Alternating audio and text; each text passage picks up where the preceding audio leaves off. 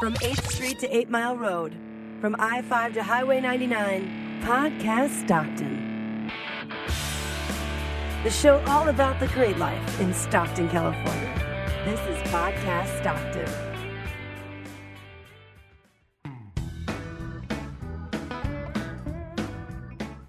Welcome to Podcast Stockton, episode 87 for April 8th, 2014. I'm Susan Spraker. And I'm Matt Beckwith. Welcome back to all of our returning listeners. If this is your first time listening to Podcast Stockton, thanks for checking out the show. Coming up in this episode, we continue our conversation with Bill and Wendy Maxwell. Yeah, so if you haven't heard yesterday's episode where we actually focused more on Wendy, go back one episode to that wonderful episode. And today we're going to spend a little bit more time focusing on Bill Maxwell.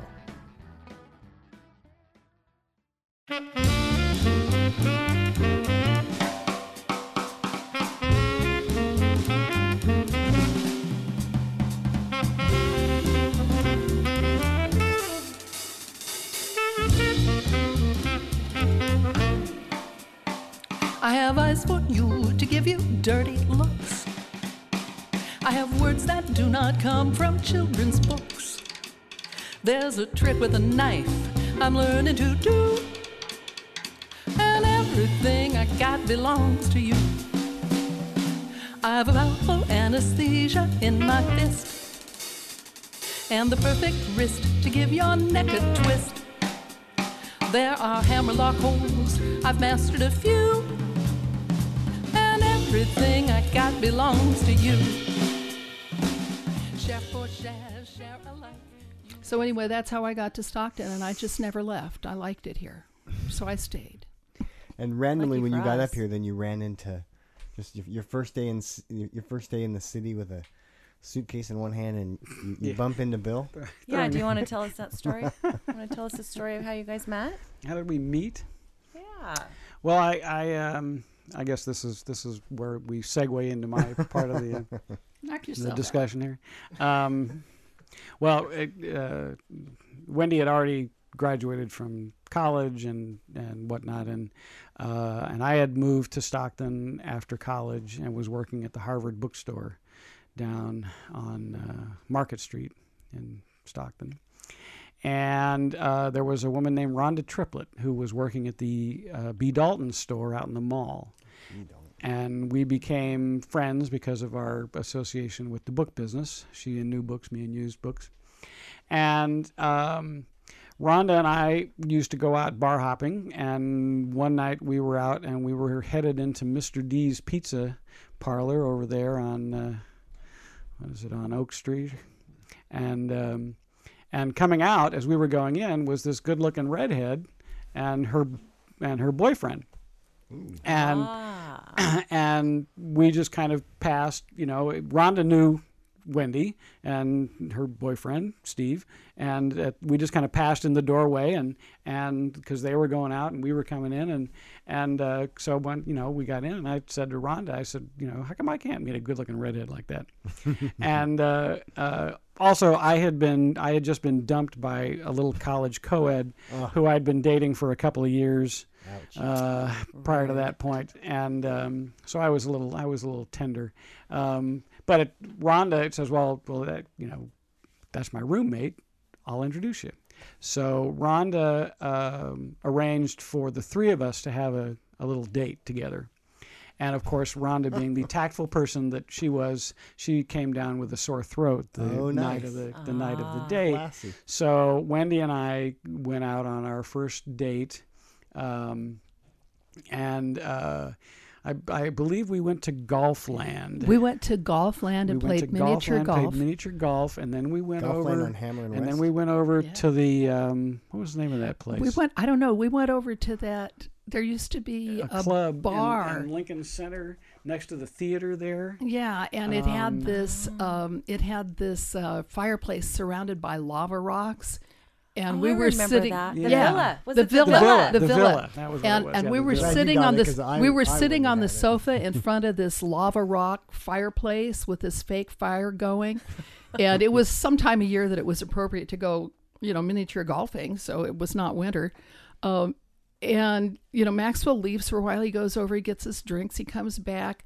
The stereo comes on, and it's Johnny Mathis singing Misty. And Maxwell sits down next to me and starts singing Misty out loud, looking at me. Nice. And he touch. sang the whole damn song. And at the end of the song, the people in the bar clapped and bought us a round of drinks. A great story. That's a great story. And the rest. And the rest. Well, history. actually, that night, I played Hard to Get, which Bill, ticked her off. I think the singing the song maybe not so hard to get. Well, yeah, but at any rate, but also the thing was that she had a boyfriend. He at that did point. not kiss me goodnight. I did not kiss her goodnight. Oh, okay. But plus she had a boyfriend. Oh, he wasn't serious. Well, yeah, but at any rate, and also Wendy tells the story later, I was really not really serious, threat because I was too short for her. So at any rate, I at some point she decided to jettison Steve and hook up with me. Wow. Never looked back. That's awesome. Yeah. That's a great story. That is awesome. Bill, you are a fourth generation Stocktonian, is that right? Indeed. Yeah. Born in Dameron Hospital, as was my son, as was my father. Born in Dameron Hospital. So what was Stockton like? I didn't grow up here. I was born here. You were born here. Born here, and then we moved to the Bay Area when I was very small, and knocked around different places in San Francisco and Marin County, and then moved to Ohio for a year.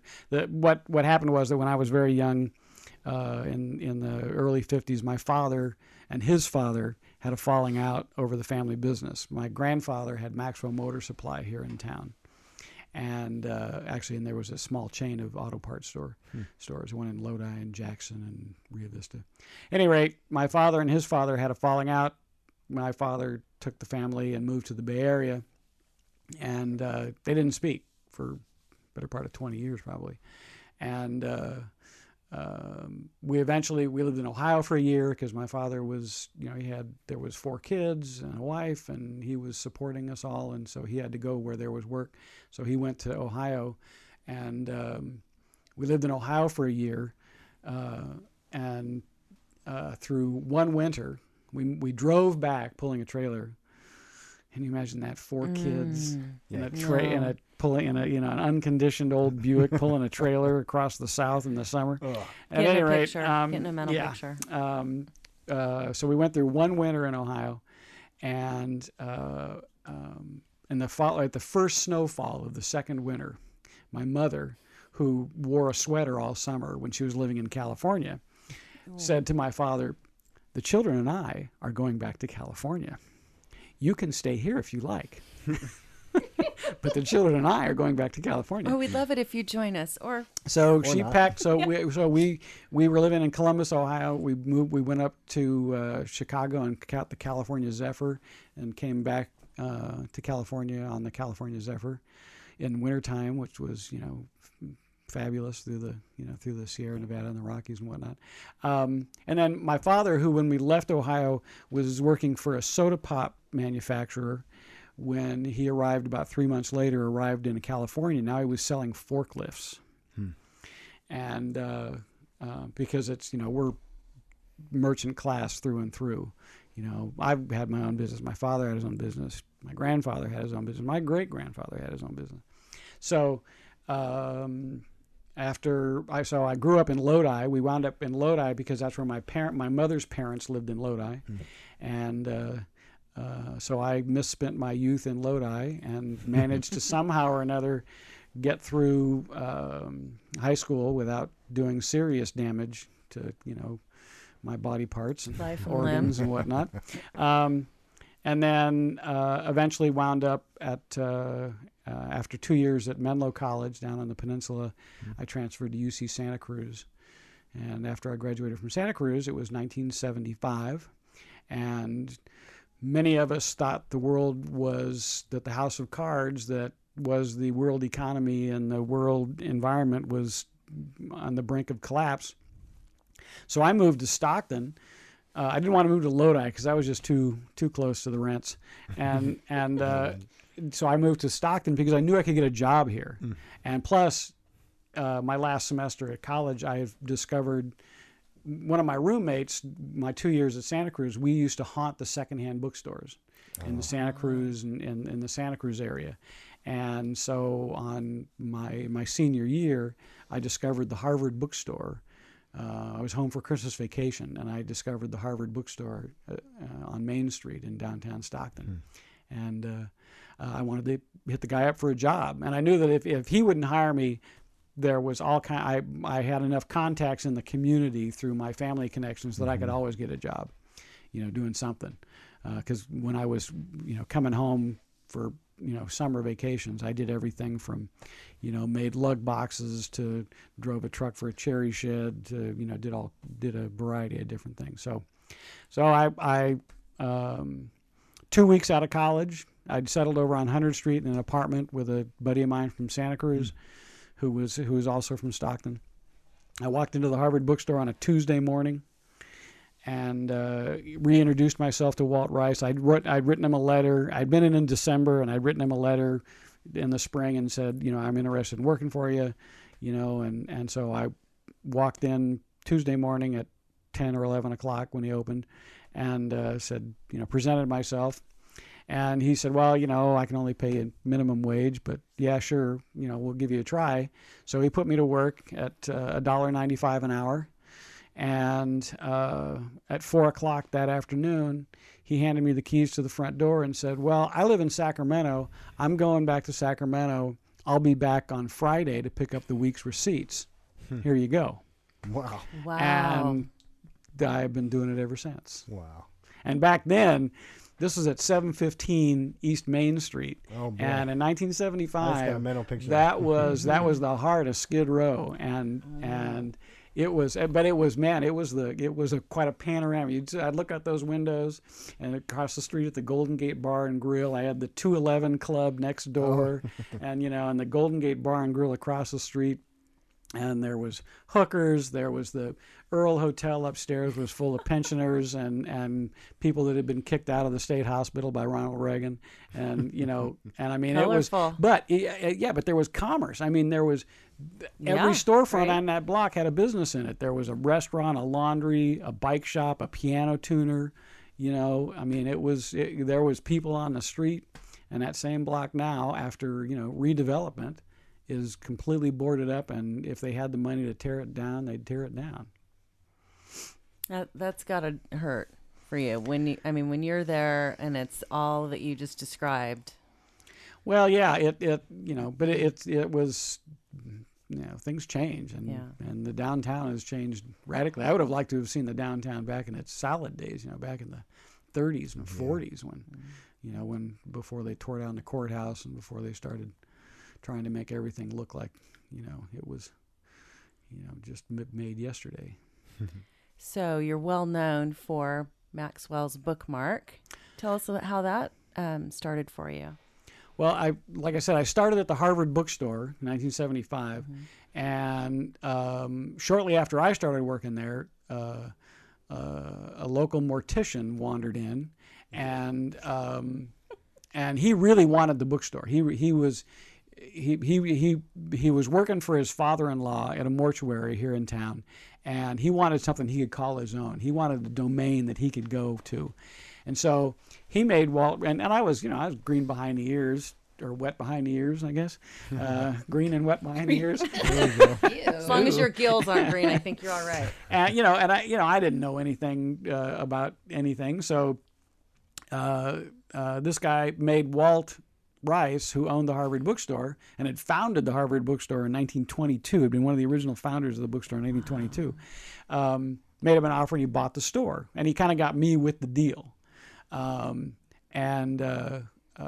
wound up moving it over from 715 East Main over to 338 East Market into the ground floor of the Masonic Temple building. And I'm motivated. If I've got a stake in something, I will work like a dog. And I kept saying to this guy, I want a piece of this. I want to own some of this. And meanwhile, I was working at his mortuary. I out of college, I had a ponytail and a scraggly beard, and this guy offered me a job working in a mortuary, and I said, absolutely, satisfy my morbid sense of curiosity. So I cut my hair, shaved my beard, bought a suit, first time I'd ever bought a suit, and was working part-time at this mortuary. I was also working part-time during the winters at my dad's print shop up in Lodi. And at any rate, so we moved the bookstore, the Harvard bookstore, onto Market Street, and then I had a falling out with the owner, and basically he drew a line in the sand. I said, I want a 50-50 partnership, and he said, no, 51-49. I said, no, I want equal partnership, and he said, never going to happen. And I took the key to the front door off, and I put it on the counter, and I walked out. Wow. And then I worked at the Bookmark for a few months. Up on Pacific Avenue, because it existed. It had been around since the late 30s on Pacific Avenue. So I got a job working part-time at the Bookmark with Antonio. Remember Antonio? I remember handsome Antonio. Antonio. He was a UOP. He was a Spaniard. He was a Spaniard UOP student, and the little old women used to come in to buy their books from Antonio. Good for business. And so Harry Shelby owned the Bookmark at the time, and Harry couldn't afford to pay both me and Antonio, so I was low man on the totem pole. So I worked there for a few months, and then left, but all the time having the desire to own my own bookstore. So with the help of my father, I opened a little bookstore on Yosemite Street, where the Blackwater Cafe now used to be, and is now the bus stop, I guess. It had been Chattanooga Pizza before I opened up my little bookstore in there. We had to clean so much grease out of that place before it was habitable. Yeah, I set off a couple of bug bombs in there, and the cockroaches were like just oh my God, thick on the carpet afterward. But I started my little bookstore over there on Yosemite Street, and this is 1978, and then one day Harry Shelby from the Bookmark, because while I was working for Harry, I was going, you want to sell this place? And so while I was working for Harry, so one day Harry calls me and says, I want to sell the bookstore. and I said, okay, well, how much you want for it? And he named a price, and I just said, Harry, you're crazy. That bookstore isn't worth anything near that. And so he immediately dropped the price by 2/3. And I said, okay, now we're getting close. Now we're getting close. Now we're getting close. So with a loan from my dad, and I bought Harry's store on time, over time. Gave him a little bit down, and then paid the rest off over 10 years, and combined my Yosemite Street bookstore of used books with the Bookmark inventory, which was new books. And put Maxwell in front of it had been the Bookmark since 1939, and I stuck Maxwell's in front of it in order to distinguish it from all those other Bookmark bookstores that there are in the world. And everything I got belongs to you. Share for share, share alike. You get struck each time I strike. You for me, me for you. I'll give you plenty of nothing. I'm not yours for better, but for worse. And I've learned to give the well-known riches first. I've a terrible tongue, a temper for two, and everything I got belongs to you.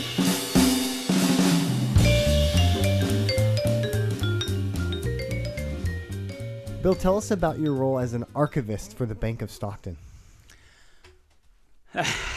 That sound you hear is my wife's eyes rolling. When I closed my bookstore in 2003, I liquidated about 85% of the inventory, and the best 15% I took home and I continued to sell on the internet out of my house. And I continue to do that. But after a few months, this was in April of 2003, after a few months, I realized that with the refrigerator and the liquor cabinet just about 20 feet away, there was a distinct possibility that I was going to become a obese alcoholic. So I decided I needed something to get out of the house, and so I went to UOP to see if they might have some contract work or something in the library, And they didn't, but the archivist at UOP told me about this gig at the Bank of Stockton. That the archivist there, and I didn't even know they had an archivist at that time, but that she was she was leaving to move to Alaska, and that her position was going to be open. And I guess had I thought about it, I would have realized that was the position that Leslie Crowe had at the bank prior to this other woman, to Kristen Grieser.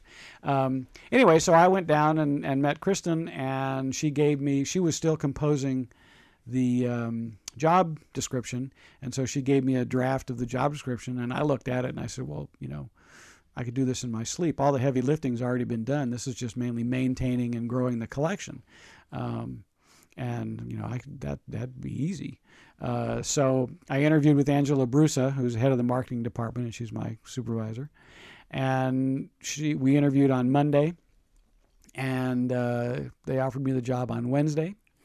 And they gave you the keys at 4 o'clock. We did.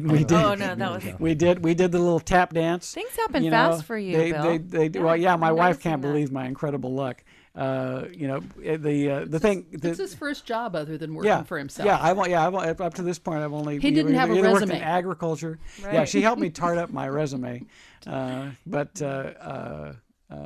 So they offered me a full-time job because the previous archivist had a full-time job, and I said, this is I don't want a full-time job. I've been self-employed for the past 30 years, and I don't do this no 8 to 5. This isn't a full-time job, and B, you're offering me benefits. I don't want your benefits because my wife works for the state of California, and she's got better benefits than you can offer me. So let's do fewer hours, more money. And they said, yeah, because I brought a unique skill set. Plus, I knew everybody at that point. I'd been in business. Right. It was the funny. After they hired me, Kristen wanted to kind of take me around town and introduce me to the different folks around town. How'd that go? And here's Kristen. She had been a UOP student, and then after working for the bank had been her first job after graduating. So she'd only been in town for a few years. Oh, my. And so she takes me over to the Hagen Museum to introduce me to the folks at the Everybody's Hagen like, Museum. "Hi, Bill." It was great. It was great. Todd sees me coming in the door with Kristen, and he says, "Oh my God, don't tell me the bank hired Maxwell." He said, quick, Kim, call the bank. Get all our money out. Pull the money. That's great. And of course, poor Kristen's sitting there, with egg on her face. But I knew, if not the officers of the bank, certainly their wives who are the ones that came into the bookstore. The Christmas books. So it worked out very well, and I've been there 10 years now. And I started out with 20,000 images, and we're now over 30,000 images. Wow. And I'm adding new ones. I bought some cool stuff on eBay just the other day. I bought some cool stereographs. And there's one that shows St. John's Episcopal Church, the first one, there on Minor and El Dorado. And it's looking north on El Dorado. And there's a tree growing in the middle of El Dorado Street. Wow. I wish people could see Bill's eyes light up when he talks about these kinds of things, because it really... Yeah, and watch my wife's eyes roll when I tell you. There's a lot of eye action going on here. I find it fun, too. It's just that it's in the grocery store. It's on the street. Well, because people stop me. It's over drinks. Oh, yeah, it's over dinner. But yeah, it's I love my job. And every day it's something different. And then I still do the books. I sell books on the internet, and there's another rare book show coming up in Sacramento in a couple of weeks, and I exhibit at those and sell books at those. So I'm staying busy. He contaminated our son, though. Our son is a bookseller now too. A chip off the old block. After he had I promised I made a solemn vow that me. our son would not become a bookseller. That he would actually I was in hopes he'd have a job that he could make a living at. But he seems to be making a living selling books. So He's getting the best of both worlds. It's in his DNA, apparently. Well, he came to it kind of circuitously. You know, I mean, he worked in the bookstore for many, many years when he was growing up. But then when he graduated from college, we were at a rare book show, and George Fox, who's vice president of Pacific Book Auction Galleries in San Francisco, you know, we're at this book show, and George says, "Oh, what's your son doing?" We said, "Oh, you know, hey, he just graduated from college." And George says, "Does he need a job?" And you think? And so George hired him at PBA, and so he worked at Pacific Book Auction Galleries, and then he kind of got fed up with that, and so he jumped over to Clar's Auction House in Oakland. And PBA just does books. Clar's does everything from silverware to cars and fine art and everything in between. And he was working and enjoying himself working at Clar's because he was doing all their art and their books and stuff. And then he got sideways with the boss over there, and they laid him off. But he jumped over to Bonham's, which is the big art auction house in San Francisco. They sell things like Ernest Hemingway's Man Purse and I have a wonderful photo of Sam holding Gandhi's sandals. Oh wow! Yeah. And so he was there for a couple of years, but he hit the ceiling there. He realized that he was never going to be able to advance in the direction that he wanted to go in the auction business. And so he had a friend working at Walden Pond over in Oakland. And you know, he walked into Walden Pond very much like me walking into the Harvard bookstore in 1975, and they hired him on the spot. You know, and I told Sam, I said, you know, if they hadn't hired you, you didn't want to work there, because there is nobody that's going to walk through that door looking for a job more qualified than you. And if they are too stupid to realize that, you don't want to work there. Yeah. There you go. Bill, you called your archivist job a gig, but you also, speaking of gigs, you play the bass guitar. Is that right? Well, I play at it. Yes, how long have you been doing that? Wait, I just want to know if you play the bass, Wendy. I gotta ask: does he play it like boom, boom, boom, boom? Or does he do that thing you did with that little scat bass? I'm a strictly 1-4-5 kind of guy. How do you do it, Bill? Yeah. I'm just, you know, I pedal, you know, when all else fails, you know, just pedal on to one. There you go.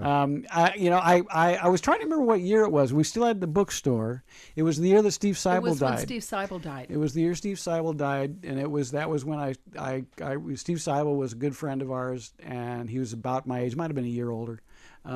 But he died suddenly of respiratory failure. And I whipped out the old bucket list and said, okay, I ain't getting any younger. What is there on this list that I need to get started on? And I decided that the bass guitar was something I'd always wanted to do. And so I took it up, and I've been playing. You know, I just kind of noodled around with it for a few years and really didn't do anything with it. And then the last few years I've been taking Shad Harris's Blues Band 101 class out at Delta College, and I just go back. You know, it's the best deal in town, man. You get, you know, it's taught by this classic old blues man that's been around forever, and it's just, you know, you pay your $80, you get 8 weeks of classes, nice. And by the end of your 8 weeks, you're playing anywhere from 10 to 20 songs. And granted, some of them are train wrecks, but you know, we have an end of the semester concert down at Valley Brew usually, and it's just a lot of fun, and it forces me. You know, my bass playing is kind of like my golf game, in that I'd rather play badly than practice, and so but it forces me, being in Sad's class, it forces me to practice, and it forces me to play and to learn stuff. You know, so I've been doing it now. I don't know how many semesters, but it's been a few years now, and it's a lot of fun. Wow. Did you guys He's getting jam? good too. He doesn't cop No, to we're it, not. but he's getting We're not good. doing the Partridge You're Family not doing thing. the Partridge Family at your house? No, what I her keep bass saying player, is her bass players are real bass players. Can we just pull down the bass from the wall right there and just have a little? Except that I'm left-handed. You play left-handed bass? I play a left-handed bass. All right, Paul. One of McCartney. Wendy's Paul previous McCartney. one of Wendy's previous bass players was Kaya Cornelius. She played electric bass left-handed, acoustic bass right-handed. Really? Figure that one out. Wow. Yeah, she was a hoot when she came to kind of interview about playing with me. I was asked, I said, okay, look, everything that I do is transposed because it's not in guy keys, it's in singer keys. Right. And she says, that's okay. I've been working on transposition. I can transpose everything in my head to any key except D flat. And I'm going, dang, girl. How many songs are there in D flat? I sing one. None. Actually, I sing one, but the chart's in D flat. I know of none. Yeah. Well, it's not a rock and roll key. Wendy, we only recently met, even though I kind of stalked you on the internet and your music and all of that and watched you from afar. And of course, stalked... As do many. Right. And stalked Bill for many years. But only recently had the honor of actually meeting you. And I remember having a conversation with you about, and I don't want to call it a renaissance, but there's stuff going on in Stockton. And it seems to be this time where lots of people are doing lots of interesting, cool new things. And I was hoping you could share with us some of the thoughts that you had when we talked about that. Yeah, I'm blown away. Now that I'm not working, I have the opportunity to just wander around and meet people. So I know a lot of folks in their 20s and 30s and 40s that I would not have met if I was still working. And I'm amazed at how many things they're doing. You guys are doing your podcasts. Rocky Rhodes is doing his, Valley Stage online newsletter. There's all of these folks downtown at Cafe Coop that are doing all kinds of interesting nonprofit work, coming up with their graffiti removal app so you can track where graffiti is. There's people that run for city council. Michael Tubbs has just been asked to be part of the discussants for Bill Clinton's global initiative. There's all of these things happening, and it amazes me because, I'm old enough to be cynical about the world, and I don't really see that things are, necessarily going to be all peachy and glowy and rosy and wonderful. And I am so impressed and so amazed by everybody who's doing all of these wonderful things. And so my comment on that is, you guys own the world now. You guys own this community. You own this nation. It's yours. It's your time. Whatever you choose to do with it is the best thing to do because it's yours. And so I always want to be supportive of those things. I don't want to ever be one of the people that says, oh, I think you ought to do it this other way. Because the truth is that it's yours, and however you choose to do it, however you choose to try to improve it, is the best way to go. So, thank you and good luck. Yeah, and having encountered the folks that our son hangs with in the Bay Area, and the fact that these guys are really in the thick of the radical political movements in the Bay Area. And they are all incredible optimists. I mean, judging by their actions and what they say when you talk to them, they are all very optimistic about the future. They believe that they can change the world and that they can make a difference. They don't necessarily expect that that it's going to be global, but they it's the old pebble in the pond thing. That you concentrate.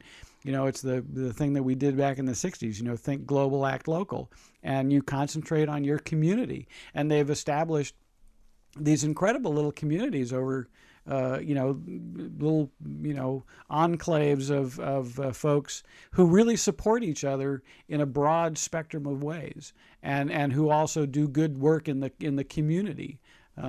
Feeding, there's a bunch, all those anarchists over there, they have a public food giveaway once a week, that they gather food from different sources and then give it away, and these are all a bunch of guys that, that your parents warned you against, and and they're feeding, they're feeding people and doing the good work. Yeah. And, there's a whole lot of people that are saying that the younger generation is all self-centered and entitled. And there may be people who are like that. That may be who all of those tech people in the Silicon Valley are. I don't know, because I don't know them.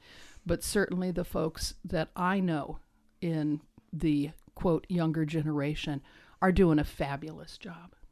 Yeah, I would certainly agree that in Stockton, I wouldn't say that generation is a slacker generation.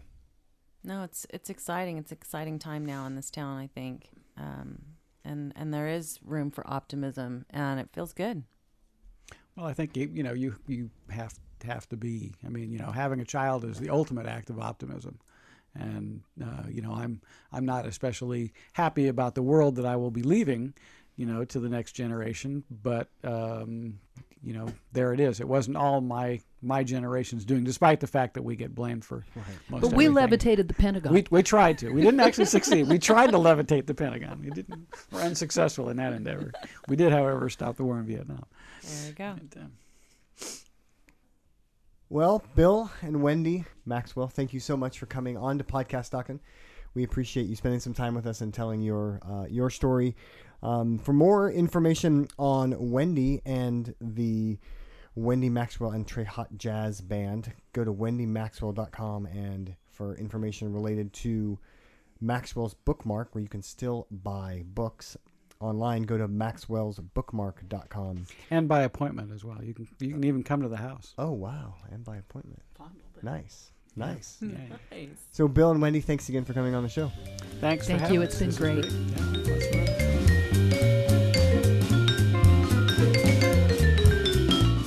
Thanks for listening to Podcast Stockton. We'd love to hear your feedback.